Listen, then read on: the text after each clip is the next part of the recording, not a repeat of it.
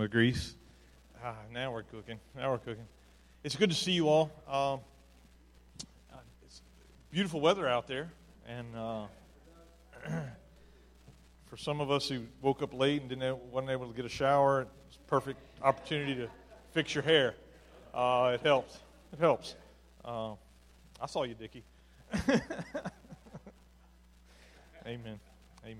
I just want to take a pastoral privilege here as we start and say thank you to a few people. Pat and her crew of folks back in the kitchen on Wednesday nights, I just want to say thank you. And you don't have to clap for them because she hates that. But she said this all for God, and that's true. But she has a whole group of folks that are back there, and she doesn't have them. God has them. And but she and Paul are kind of getting things organized, and there is a labor of love for them, and I praise God for that. And those of you who are up there with the kids, I thank God for that. To see, 50, 60, 70 people come through there on Wednesday nights, not volunteers, just people from our community come through there, whether it's probably more than that, I guess, picking up kids and dropping kids off and staying for dinner and all that. Wow, it's pretty awesome. And I just want to say thank you. That you obviously get it, that it's about others, and I thank you for that. I'll say particularly, and I don't know how many of you are here, but the women's group, the Monday night women's group that meets up at Rock Hall, y'all provide over and beyond a lot. So I just want to say thank you for that group of women. If you're in here, thank you as well. You may not show up on Wednesday nights, but you provide in many other ways. So thank you for that. We're in a series of messages. This is the 7th week of a series that has it's been about life's healing choices, is what it's been called. And I don't know about you, but I've heard from many people who have said, this has been good.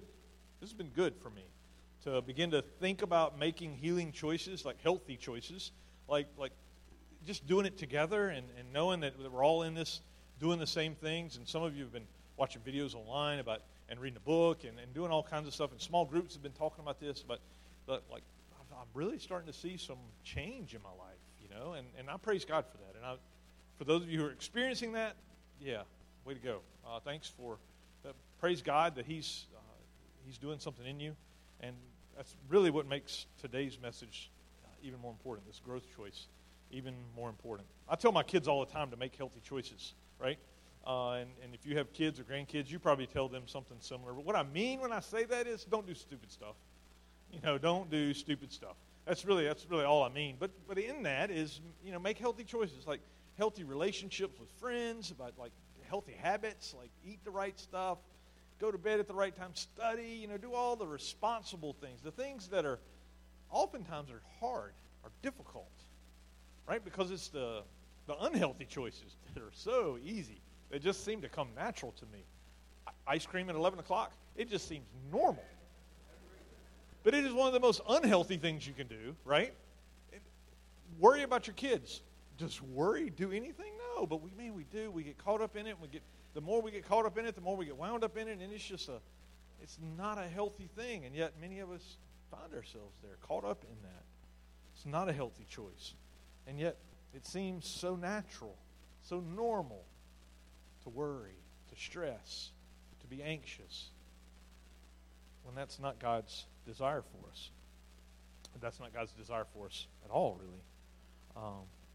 So today I want to just want to spend some time talking about this next healthy choice. And I don't know if this, Brad, it says I'm connected, but I'm here? Okay. All right, I'm here. All right. 2 John verse 8 says, watch out for that you do not lose what you have worked for, but that you may be rewarded fully. Watch out that you don't lose what you've been working for. So that's what I'm saying, that this healthy choice that I'm wanting you to take, that I believe God wants us to take, is so that you don't lose the momentum that you've begun in your life. Like you're starting to see that big thing change. You're starting to see, so maybe you just cracked it. Maybe you just got it nudged just a little bit. And it's taken a lot of effort. It's taken a lot of prayer. It's taken a lot out of you to get it to move even a fraction of an inch, metaphorically in our lives, right? Like to get any progress, it seems like this has been so hard. And the temptation is that we take a break from it. Temptation is that, anytime you do something really difficult, it's the temptation is like, okay, I'm going to catch my breath. And catching your breath is important.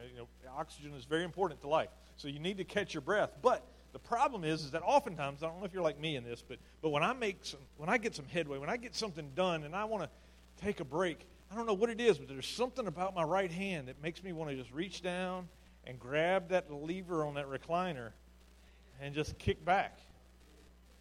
Right? I don't want to rest. I want to relax. And when you relax in anything in life, almost always, that's when you get hurt. That's when trouble comes, is when you're relaxed. In this case, in the context of healing choices that we're talking about, that's when you relapse. That's when you go backwards 5 steps for the 2 you just took. That's when you find yourself in a worse place than you were to begin with. Because now you feel defeated. You feel like, oh my goodness, I made a mistake. Oh my goodness. That's when everything seems worse than it was in the beginning. Because you made some progress, and now you gave it all back and you're worse than when you were before. Paul said it this way in Galatians 5:7. He said, you are running a good race. Who cut in on you to keep you from obeying the truth? Who took you off track? What happened that you were going so great? Like, what happened that you get knocked off the rails? Like, what happened? This image in the Bible is used again and again and again of running a race, of the life of faith being one of a race. Being a race. Paul uses it that way. The prophets describe it that way, that this is actually a race that we're running, a race of faith. Now, I know many of you who are sitting out there, you would look up here today and say, that's appropriate that our pastor would talk about races. Because he looks like a runner.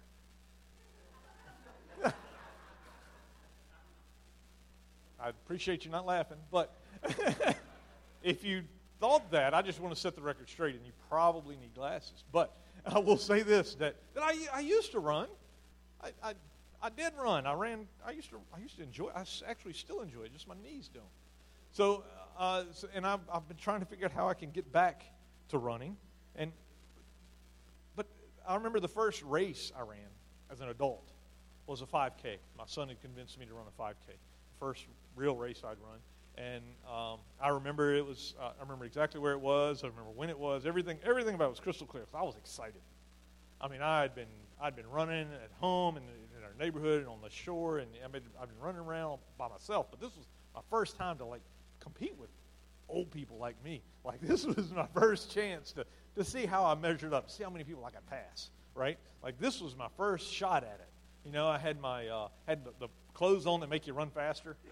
Which I don't know. Apparently they don't work, but mine were broken, I guess. I don't know. But I had the running clothes on. I had a number that looked sharp, man. It was red and white and had a big seagull on it, and it was beautiful, and it was tacked on just right. I had those little the meters that they put on your shoes, right? That track you on the trail, because it's a trail run. So they track you on the trail, and you're able to see how you run uphill and downhill. I couldn't wait to download all that stuff and really look at that, study how good I'm going to do. I was so excited. I was there at the starting line. We got there like an hour early for some silly reason because I needed to warm up, right? And so I'm warming up with all these people who are actually runners who look the part, and I looked the part, but that was about it. But anyway, so I get there and I'm excited. I'm talking to people. I'm like, yeah, this is my first race. I can't wait. This is going to be awesome. Go. We start running, right? Start running the race, and I notice there's people have stopped. Like it's a trail run, so they twist an ankle or whatever on a stick or on a log or whatever, and they fall or whatever, and they're slip on the leaves because the leaves are all wet. And I don't know. There's people that stop running for whatever reason, and you pass them, and you're like, wow, people are dropping out already? Like, wow, can't believe they can make it this far. And you're wondering, am I going to finish? Well, I did. I finished the 5K, but the amazing thing was different. When I finished, when I started, I looked good. When I finished, man, I had snot out of my nose. I couldn't breathe. Felt like my lungs were about to explode out of my chest. My legs felt like literally they were on fire. Literally they were on fire. I couldn't breathe. I was hurting all over. My number was all torn up. My clothes were dirty. I was a mess. I was a mess, but I finished. And that was the goal, was to finish the race. It wasn't to, when I got there, I thought, man, it would be nice if I outran somebody my age. But really, about halfway through, I was like, Lord, just let this end, right? Just get me to the finish line, because this is miserable. I know why people stop, because this is it's tiring, exhausting. And that's what Paul says in this is, don't stop. Don't stop the race. Don't stop the race. You can win your race of life, the faith race that we're in, because there's only one person to beat, and that's failure. That's not finishing. The race is against not finishing. That's it. You don't have to beat any. You don't have to be better than other people. You don't have to be more holy than anybody else. You don't have this super amazing faith. No, it's just finish. Just finish the race by following Jesus. So that's what we want to look at in this. This choice is about keeping the momentum that you've already built up, that you've already begun to see change in your life. It's about how to keep that momentum up and not pull the lever on the recliner and relax, where a relapse, where we're going backwards, may enter into your life. It happens when we grow spiritually. As we grow in our faith, grow up as believers. The scriptures use all sorts of different language. But here's what the growth choice is. And I've listed all of these inside of your bulletin this week, because some of you have been praying that I would provide that, or fussing. I'm not sure which. For some of you, Ed's been fussing. Some of you have been praying. But it's all in there inside your bulletin. So the seventh one is the one we're talking about today. The growth choice is to reserve a daily time with God for Bible reading, self-examination, and prayer in order to know God and His will for my life. And, get this is the best part, and to gain the power to follow His will. And to gain the power, the ability to actually do what He's calling us to do, comes by knowing Him. Comes by knowing Him. I mean, all of the gospel writers, all of the letter writers, the epistle writers in the Bible, those are the little books in the New Testament, but all the epistle writers, they all would say, grow in your faith. Keep going in your faith. They didn't say, okay, now you're there, you've arrived. None of them ever said that. They all said, continue to grow in your faith. Continue to grow in the grace and knowledge of our Lord Jesus Christ, they would say at the end of their letters to the church. You see, Jesus gives us, He offers us, when we come to faith in Him, He gives us a new life. He says, here is a new life. He doesn't say, let me take your old life and fix it. He says, let me give you a new one. And this new one is dramatically different than the old one. It has, when I say dramatically different, I mean it has different rhythms. It has different rhythms than your old life, right? Than a dysfunctional life that many of us had, right? You may think, well, my life wasn't I'm still struggling with some dysfunction. Yeah, you probably do. And yes, we probably do. But the way out of that, the way to keep growing towards righteousness and holiness is to keep growing in my faith. And you overcome the dysfunction in our lives. What am I talking about? The dysfunction of our lives. You know what? Well, maybe your spouse died. Your spouse died. And you don't really want to go out and interact with other people. And so that leads to depression, which makes you not be able to go out and interact with other people. So that's just a dysfunctional pattern of life. Or maybe you're bitter towards family who never come to visit like they ought. And when they do come to visit, you find yourself complaining that you don't come over enough.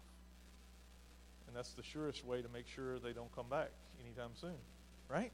Just a dysfunctional pattern of life that we get into, and man, I don't know why I do that, but I just do that. Or maybe you're successful. By every measure of this world, you're successful. But you find yourself worried about tomorrow because how I've got people who are expecting me to pay them. I've got bills to pay. Just because I'm successful today doesn't mean I'm going to be successful tomorrow. How am I going to maintain this? Right? And so how do you cope with that stress? You medicate it probably. Or you have some other habit that helps you control it. Because the anxiety and the stress of the worry about tomorrow is more than you can take. It's a dysfunctional pattern of life. You're not the only one. Maybe you have a secret. Maybe you have a secret that you don't want anybody to know about. And so you keep everybody right there. Everybody's at an arm's distance away. Nobody gets close, because if they get close, they're going to see through. There might be a crack in the curtain, and then they would know, and I can't let people know that. And so no one gets close.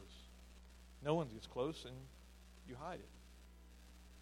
And you find yourself worried that people will find out. So you're not free, that Jesus calls us to be. That's just dysfunctional patterns of life. But just like there are patterns of dysfunction, there's patterns of health as well. And that's what I want to talk about. 4 things that help us live a healthy, growing spiritual life. Healthy means growing. Healthy life is growing. It's not a stagnant life. It's not one that's not growing. Healthy means we're growing in this case when it comes to our faith. We continue in the faith that God has given us. The first one is no surprise. I grow as I spend time with Jesus. I grow as I spend time with Jesus. The gospel writer, John, he said it maybe best when he said, I am the vine and you are the branches. Or Jesus said, John wrote it. If you remain in me and I in you, you will bear much fruit. Apart from me, you can do all things. No, apart from me, Jesus says, you can do nothing. Nothing. You can't finish the race apart from me. If you don't remain in me, you're like a branch that's thrown away and withers. Such branches are gathered up and thrown into the fire. See, the healthy can't have the dying, the dead near it. And that's a practical thing, you know. I've got a bunch of brambles, berries, you know, and so I usually start pruning in the fall. Problem is, I start pruning too early. So I prune them back a little bit in the fall, and then they start growing again. They're like, woohoo, all right, you know, and then I just have to do more work in February. So I'm trying to learn. Just wait until they're gone, and then you can prune them back, right? But when you prune them, you have to haul all that old cane away and burn it up. You have to get it out and remove it and burn it, because if you leave it lie there, it gets mold and disease, and then that infects all the healthy plants around. So when we remove things from our life, when we cut things away, we need to remove them from us, get them away, get them far away, destroy it, so that they don't infect the healthy. As it's connected, and the healthy, why is it healthy? Because it's connected to the vine. That's where it gets its source of strength. I remember years ago when my son asked his first, what I'll call an adult Christmas present, like a grown-up kind of Christmas present, like he was in college, and he asked for a ninja. I didn't know what a ninja was. I was like, I love one of those. I thought it was like a ninja. I was like, yeah, I want a ninja too, right? But anyway, we got him a ninja blender. It's a blender, but it's not just a blender. Literally, when we got him this thing and we plugged it in, and it felt like the house was going to be lifted off the foundation. I don't know if you have a Ninja at home, but that thing, it's got like an Evinrude 225 built into it. And when you wind it up, it will turn firewood into sawdust. I mean, it will blend anything, literally. And so when I saw this thing, I was like, well, I got to have one of those. I got to have one. And so we got one, and we have it on the counter. And if you're not using it, that thing is a pain. It's heavy. It sticks to the counter because it's like I don't know, it's got suction cups or something on the bottom of it. Otherwise, it will literally fly off into the air. But so it has to be like bolted down or whatever. So you have to if you can't just slide it out of the way and use the counter space. It's there. It ain't moving. If it's not plugged in, that thing is a pain. It's worthless. It's useless. If it's not connected to its power source, it's not plugged in. Same way with our spiritual lives. If it's not, our spiritual lives have no power if they're not connected to Jesus. If we're not plugged in to our power source. For us to grow spiritually, we've got to be connected. That's where it starts. John, the gospel writer, he wrote in 1 John 3:6, he said, anyone who continues to live in him will not sin. Connected to Jesus, you won't sin. Sin is not a problem if you are connected to Jesus. He continues, but anyone who keeps on sinning does not know him or understand who he is. To help you get this point a little better maybe, that Jesus, God does not direct us He doesn't command us, go this way, right? He doesn't force us into options. He gives us choices, and we're allowed to choose whatever we want. But we were created for one choice. For one choice. We were created to be to be with Him. That's what we were created for, to be in relationship with God, to run the race that He gives us that's with Him, the right race, the race He's in. So that race may be, so putting in the race example, that it might be a 5K, a marathon. It doesn't matter what your race looks like. It's with Him that you're running it. It's with Him that you're running the race that He's marked out for you. And what I find is that the sin, the destructive, the unhealthy things in my life are not an issue when I'm near to Him. I don't know if you found that or not, but the closer I am to Jesus, the less I want to do stuff that's not healthy. The less I want to do stuff that's not healthy for me or the people I love. I'm not interested in those things, the closer I am to Him. So that's why I say, and I copy the words that another pastor said somewhere, and I can't remember who said it, but he said, Jesus makes life better. Absolutely, Jesus makes life better. But even more importantly, that Jesus makes us better at life. He changes me. As I'm near Him, He changes not only the way I see the world, but He changes me, my approach to the world. It's because we're in the right place. We're with Him. Near to Him, everything changes. He sets us up for success. He sets you up for success. But don't misunderstand this. We're not that much. In fact, Scripture uses the example again and again and again.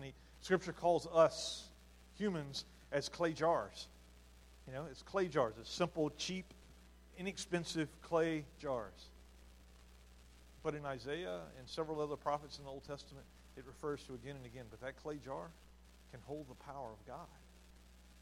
That clay jar, you as just a clay jar, as a simple, fragile clay jar, can contain the power of God.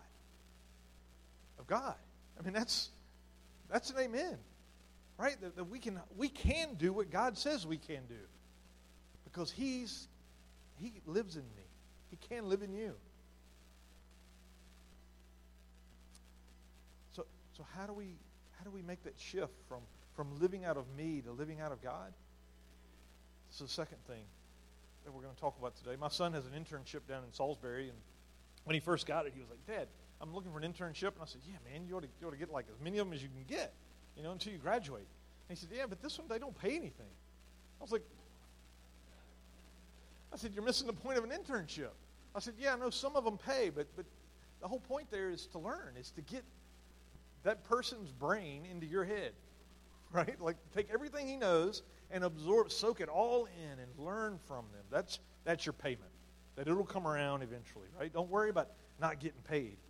And it's the same way it is with our spiritual life. That as we grow, as I fill my mind with God's Word, as the Scripture fills my mind, it becomes more normal to live in that relationship with Jesus.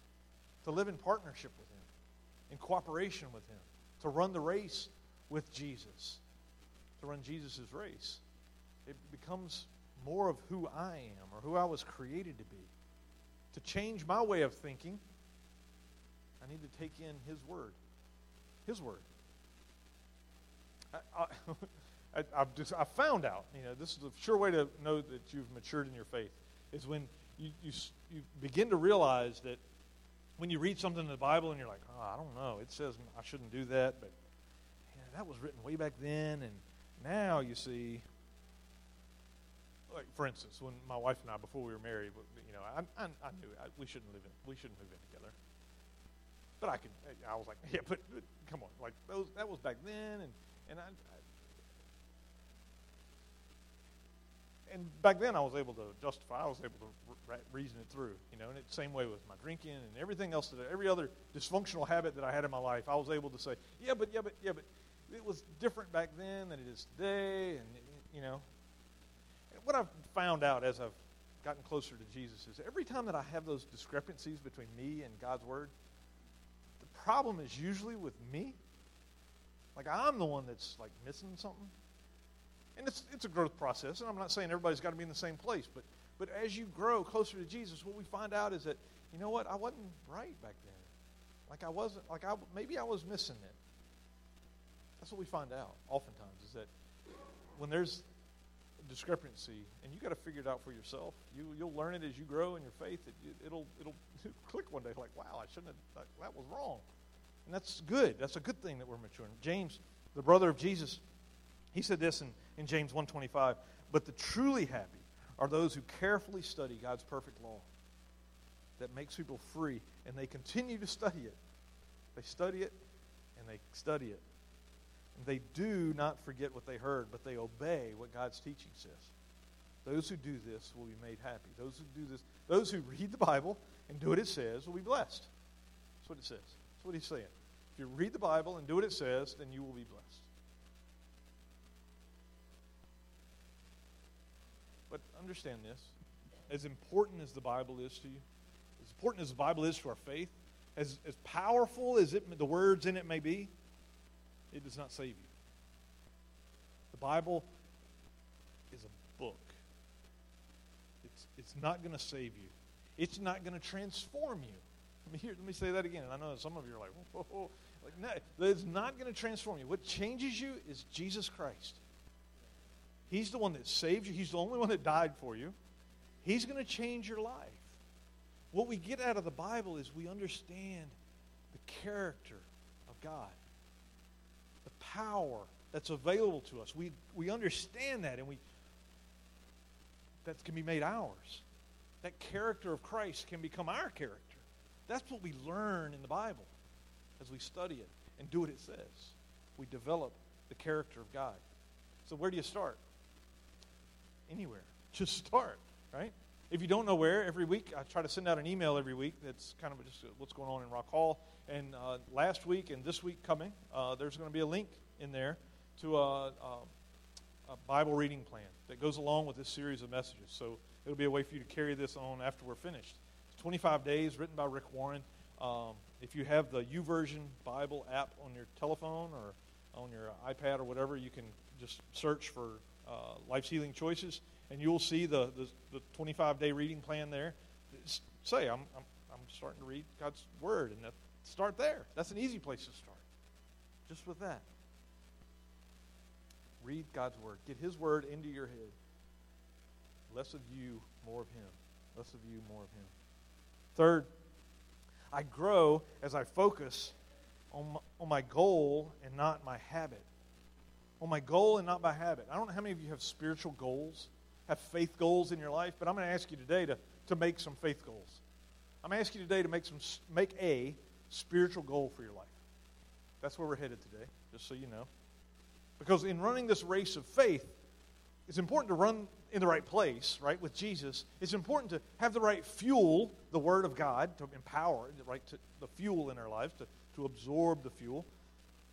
But it's also important to run the race. The right goal, to have a goal. Because you know as well as I do, like, if you're in training, you know, I remember when I was in college, my cousin was, he was a real serious weightlifter, and he was trying to gain weight. And so he was eating like 8,000 calories a day. And he couldn't gain weight.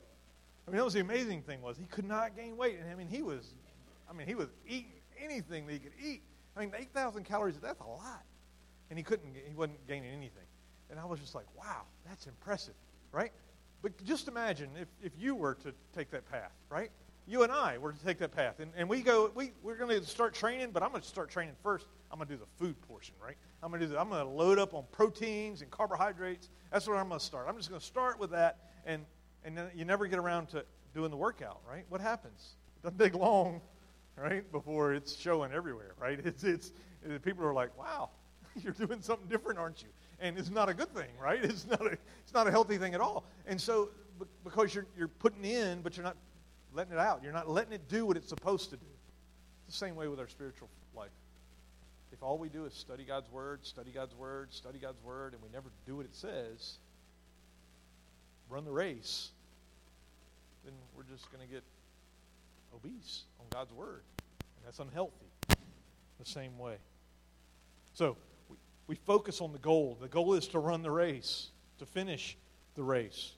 Philippians 3:12 and through 14 says this, I do not mean that I'm already as God wants me to be. I'm not saying I'm perfect here.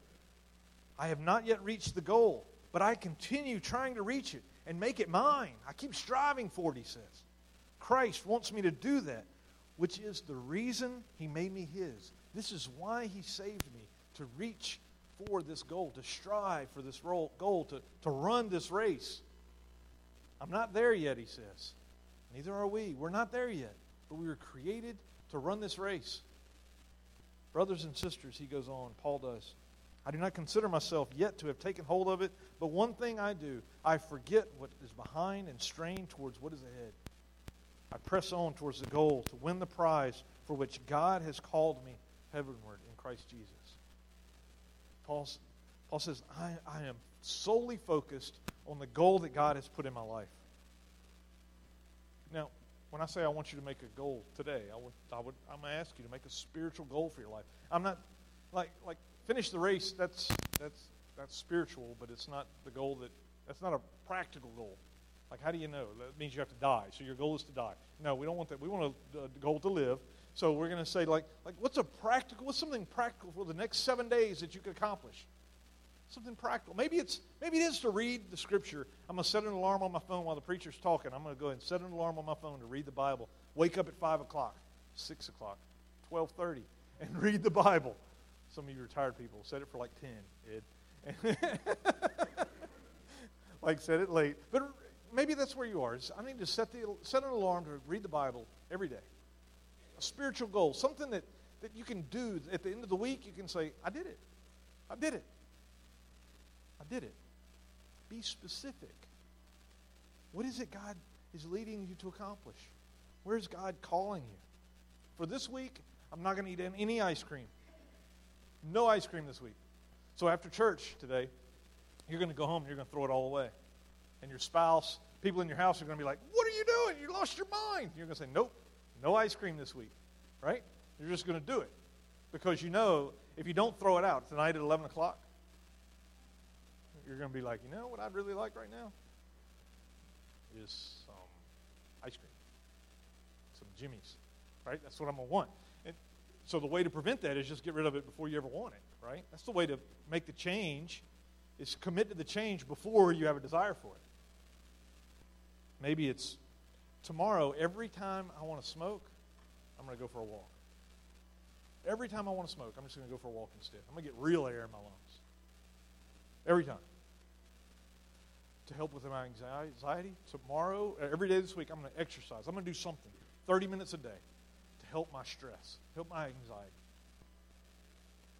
Something practical that you can do. You know, I drink too much when I'm alone. And so, this week, when I want to drink, I'm going to call somebody. Every time I have a desire to take a drink, I'm going to call someone. So I'm not alone. Spiritual goals need to be specific. That way we know, what are we doing it? Like I want to be free. Yeah, we want to be free spiritually. Yeah, that's a great idea, but it's not really something practical that we can look back and say, did I do it this week? Did I do it this week? Set a spiritual goal. I encourage you. As we're in worship here today, just something, God, pull something to your mind today. Just write it down. Just write it down.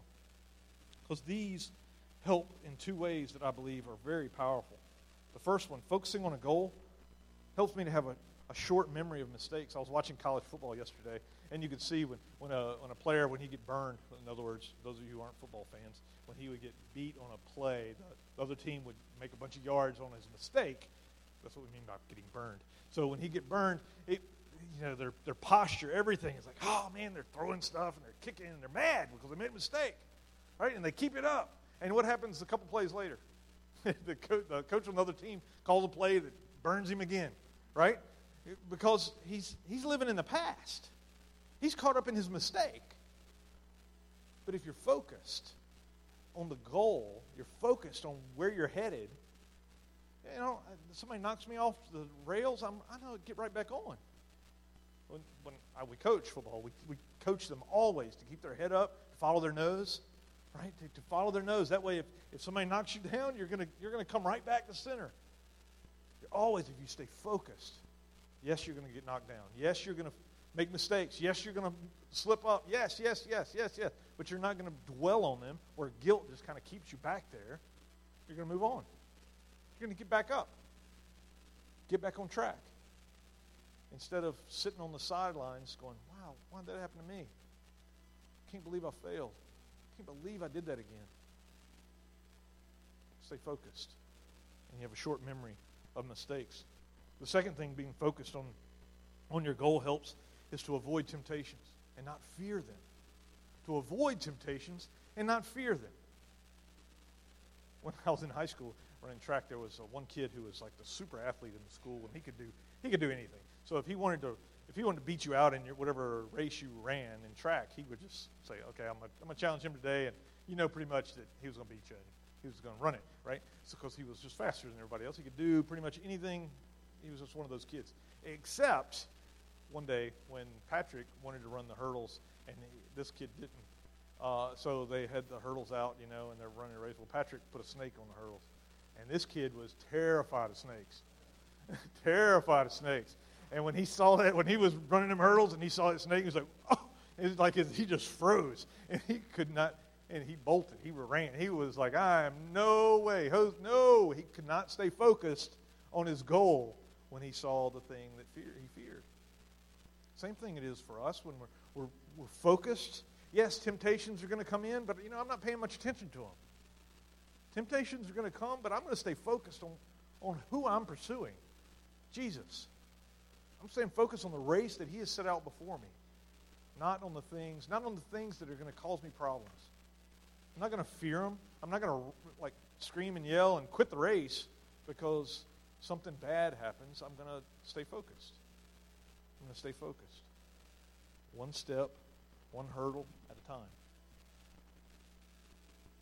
Finally, I grow as I lean on and learn from others. We weren't created. The Christian faith is not a solo sport. It's not. We were created for relationships. To be in relationship. This faith that we share is about relationships with God and with others. And so I need to stay solely focused that I can learn from others. Hebrews 10:23 and all through many other places in the Bible, it talks about this one another. Depending on what translation of the Bible you read, the New Testament has something like 90, many dozens, I don't know, of one another commands, one another instructions for Christian living. Hebrews has a few of them in chapter 10. Let us continue to hold firmly to the hope that we confess without wavering. For the one who made the promise, God, is faithful. And let us continue to consider how to stimulate one another to love and good deeds. Not neglecting to meet together as some are in the habit of doing, but encouraging one another even more as you see the day coming near. To keep doing these one another's, that our faith is together. It's not individual. It's all of us. We're all in this together. I know some of you are thinking, oh, yeah, I know where this is going. I know where this is going. He's going to tell us we need to be in a Bible study or in a small group or something like that. No, I'm not. I'm not. So you're off the hook. You can take a deep breath. What you need is people to be praying for you. That's what you need. You need people praying with you. That's what we need. We need to be in relationships with other believers. We need people who are going to hold us accountable to our behavior. People who are going to ask us, so are you reading the Bible? When's the last time you read it? We need people who are going to ask us that. When's the last time you read? When's the last time you told anybody about your faith? When's the last time you shared? We need someone who's going to ask us that. Because otherwise, people don't, ain't nobody asked you that when you've been here today. Does anybody ask you, hey, you reading the Bible this week? No, I bet not. Because we don't ask each other that. But that's what we need to be asked. And so in a small group, usually, the people in your small group don't ask you either. I just had this conversation with somebody this week that we don't have these difficult conversations with one another because we don't want to make other people feel uncomfortable. But what people need is permission. to make you uncomfortable. John Wesley, when he started this thing about this Methodism movement in England, he started this, he called them bands, not rock bands, but bands. He had societies, which were gatherings of outside of church for times of worship and study. But then a smaller group out of that was called a band, and it was a group of 3 to 5 people, all men or all women, who held each other accountable.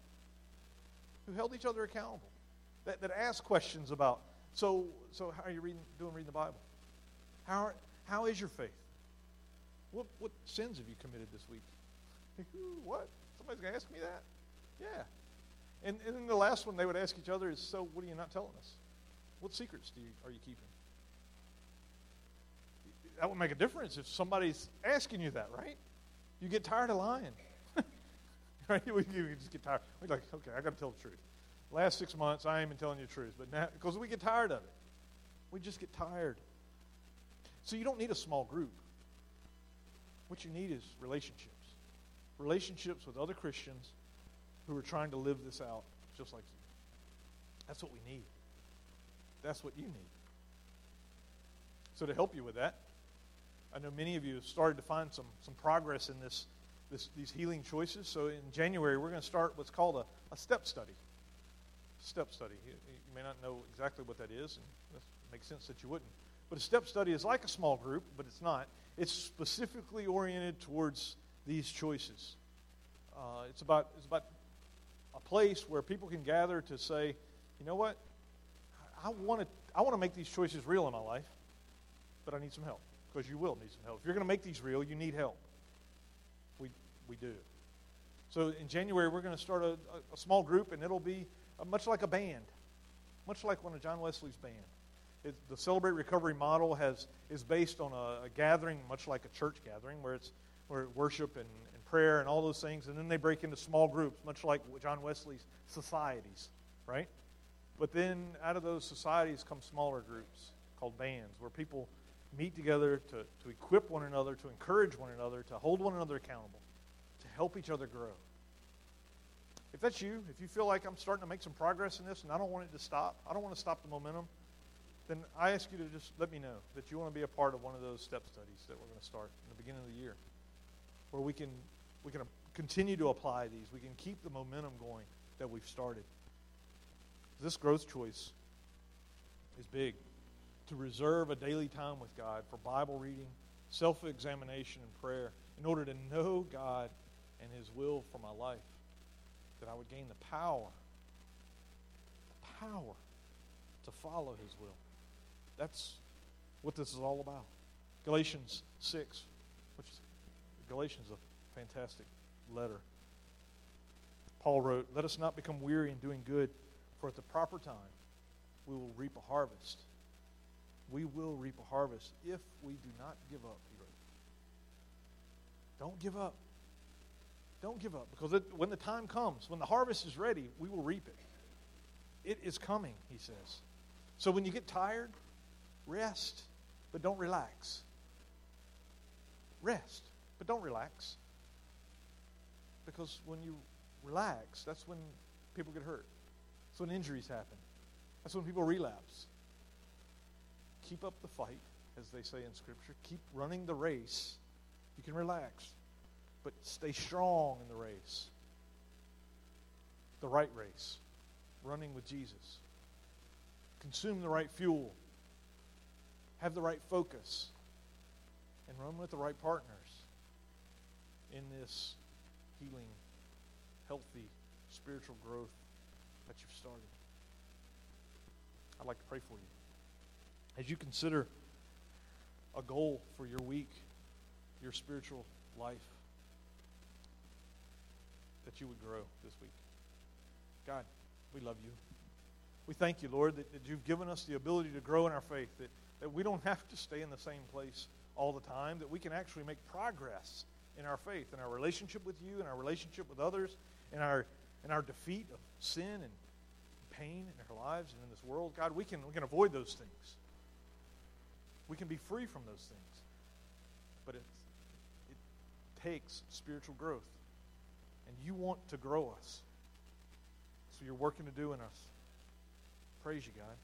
Those of us who are sitting here today who are thinking of spiritual goals this week, faith goals that we can take this week, whether it's reading, studying, praying, whether it's avoiding some things that have been destructive patterns in the past, that we're going to try for a limited period of time, a week or a couple days or maybe 24 hours at a time. We're going to begin to move. God, we're going to need you. We're going to need you to show up. Thank you, Lord, for those who already know exactly what it is. We know what we need in our lives. We know what's missing. For those that are here today who know it, God, I thank you. Thank you for making it clear. For those of us who aren't sure, God, let it be that we just spend time in your word, that we get to know you, and then you can show us whatever you want to show us about our lives. Help us to spend more time with you this week. God, I thank you for this church, this community of faith, people who are committed to your vision, to experience you, God, and then to take you out of this place and show the world. I thank you, Lord, that you've inspired people in this church to make a difference in this community, to serve and to love on little kids and old people and young people alike. Thank you, God. God, I ask that you would give us the opportunity to show you to our neighbors who have real problems, who are going through it, who are struggling with stress because of tomorrow, next year, next month. God, our neighbors who are worried about their kids, their grandkids, their health, their spouse. God, our neighbors have real problems. Help us to show the light, your light, to them. God, we ask you to bless the families and children here in this community. Not just those who come on Wednesday nights, all of them, Lord. That the parents would be a living example for their children, would inspire them, God, would lead them in a way that's healthy,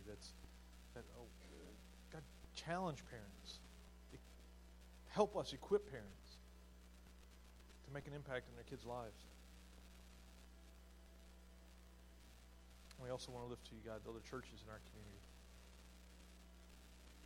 Whether it's Reverend Wheatley at the Church of God or Reverend David down at Seventh-day Adventist Church, God, or I can't remember the priest's name down the street here at the Catholic Church or next door at the Baptist Church. God, I ask you to bless the pastors who lead those churches, Lord. Draw them close to you. God, that their relationship with you would be thick and rich and overwhelming. God, that they would be a living example for their churches. God, that their churches would know and understand their call from you to make disciples, to reach people who are in desperate need. That there's not a lack of people in this community who are in need of your love and your grace. God, help us to cross boundaries, to become friends with people that are new here. Get our eyes off of the people who have always been here. Help us to see those who are new, people who love this town as much as we do and want to be a part of it. Help us to love on them as well as you would. Continue to work in us, Lord. Your desire, your love. Praise you, God. You're good to us. We thank you for it all. Amen. Amen. Amen. We're almost finished. We got one more song, and as we sing this last song, there are a couple of beautiful ladies who are going to help with an offering. I would love it if you would share that connection card in the offering plate. If you could just drop it in there, especially if you have an email address. That's the easiest way for us to stay in touch. If you would drop that in, that would be fantastic. And tomorrow night, don't forget, Monday night at 5 o'clock, there is a charge conference meeting that's right here in the church. That means if you're in leadership in the church, you have an appointment tomorrow at 5 o'clock to be here. So hopefully you can be here. We'll have worship, and we will have have some business to do as well. So thank you for that. All right? Stand with us, please.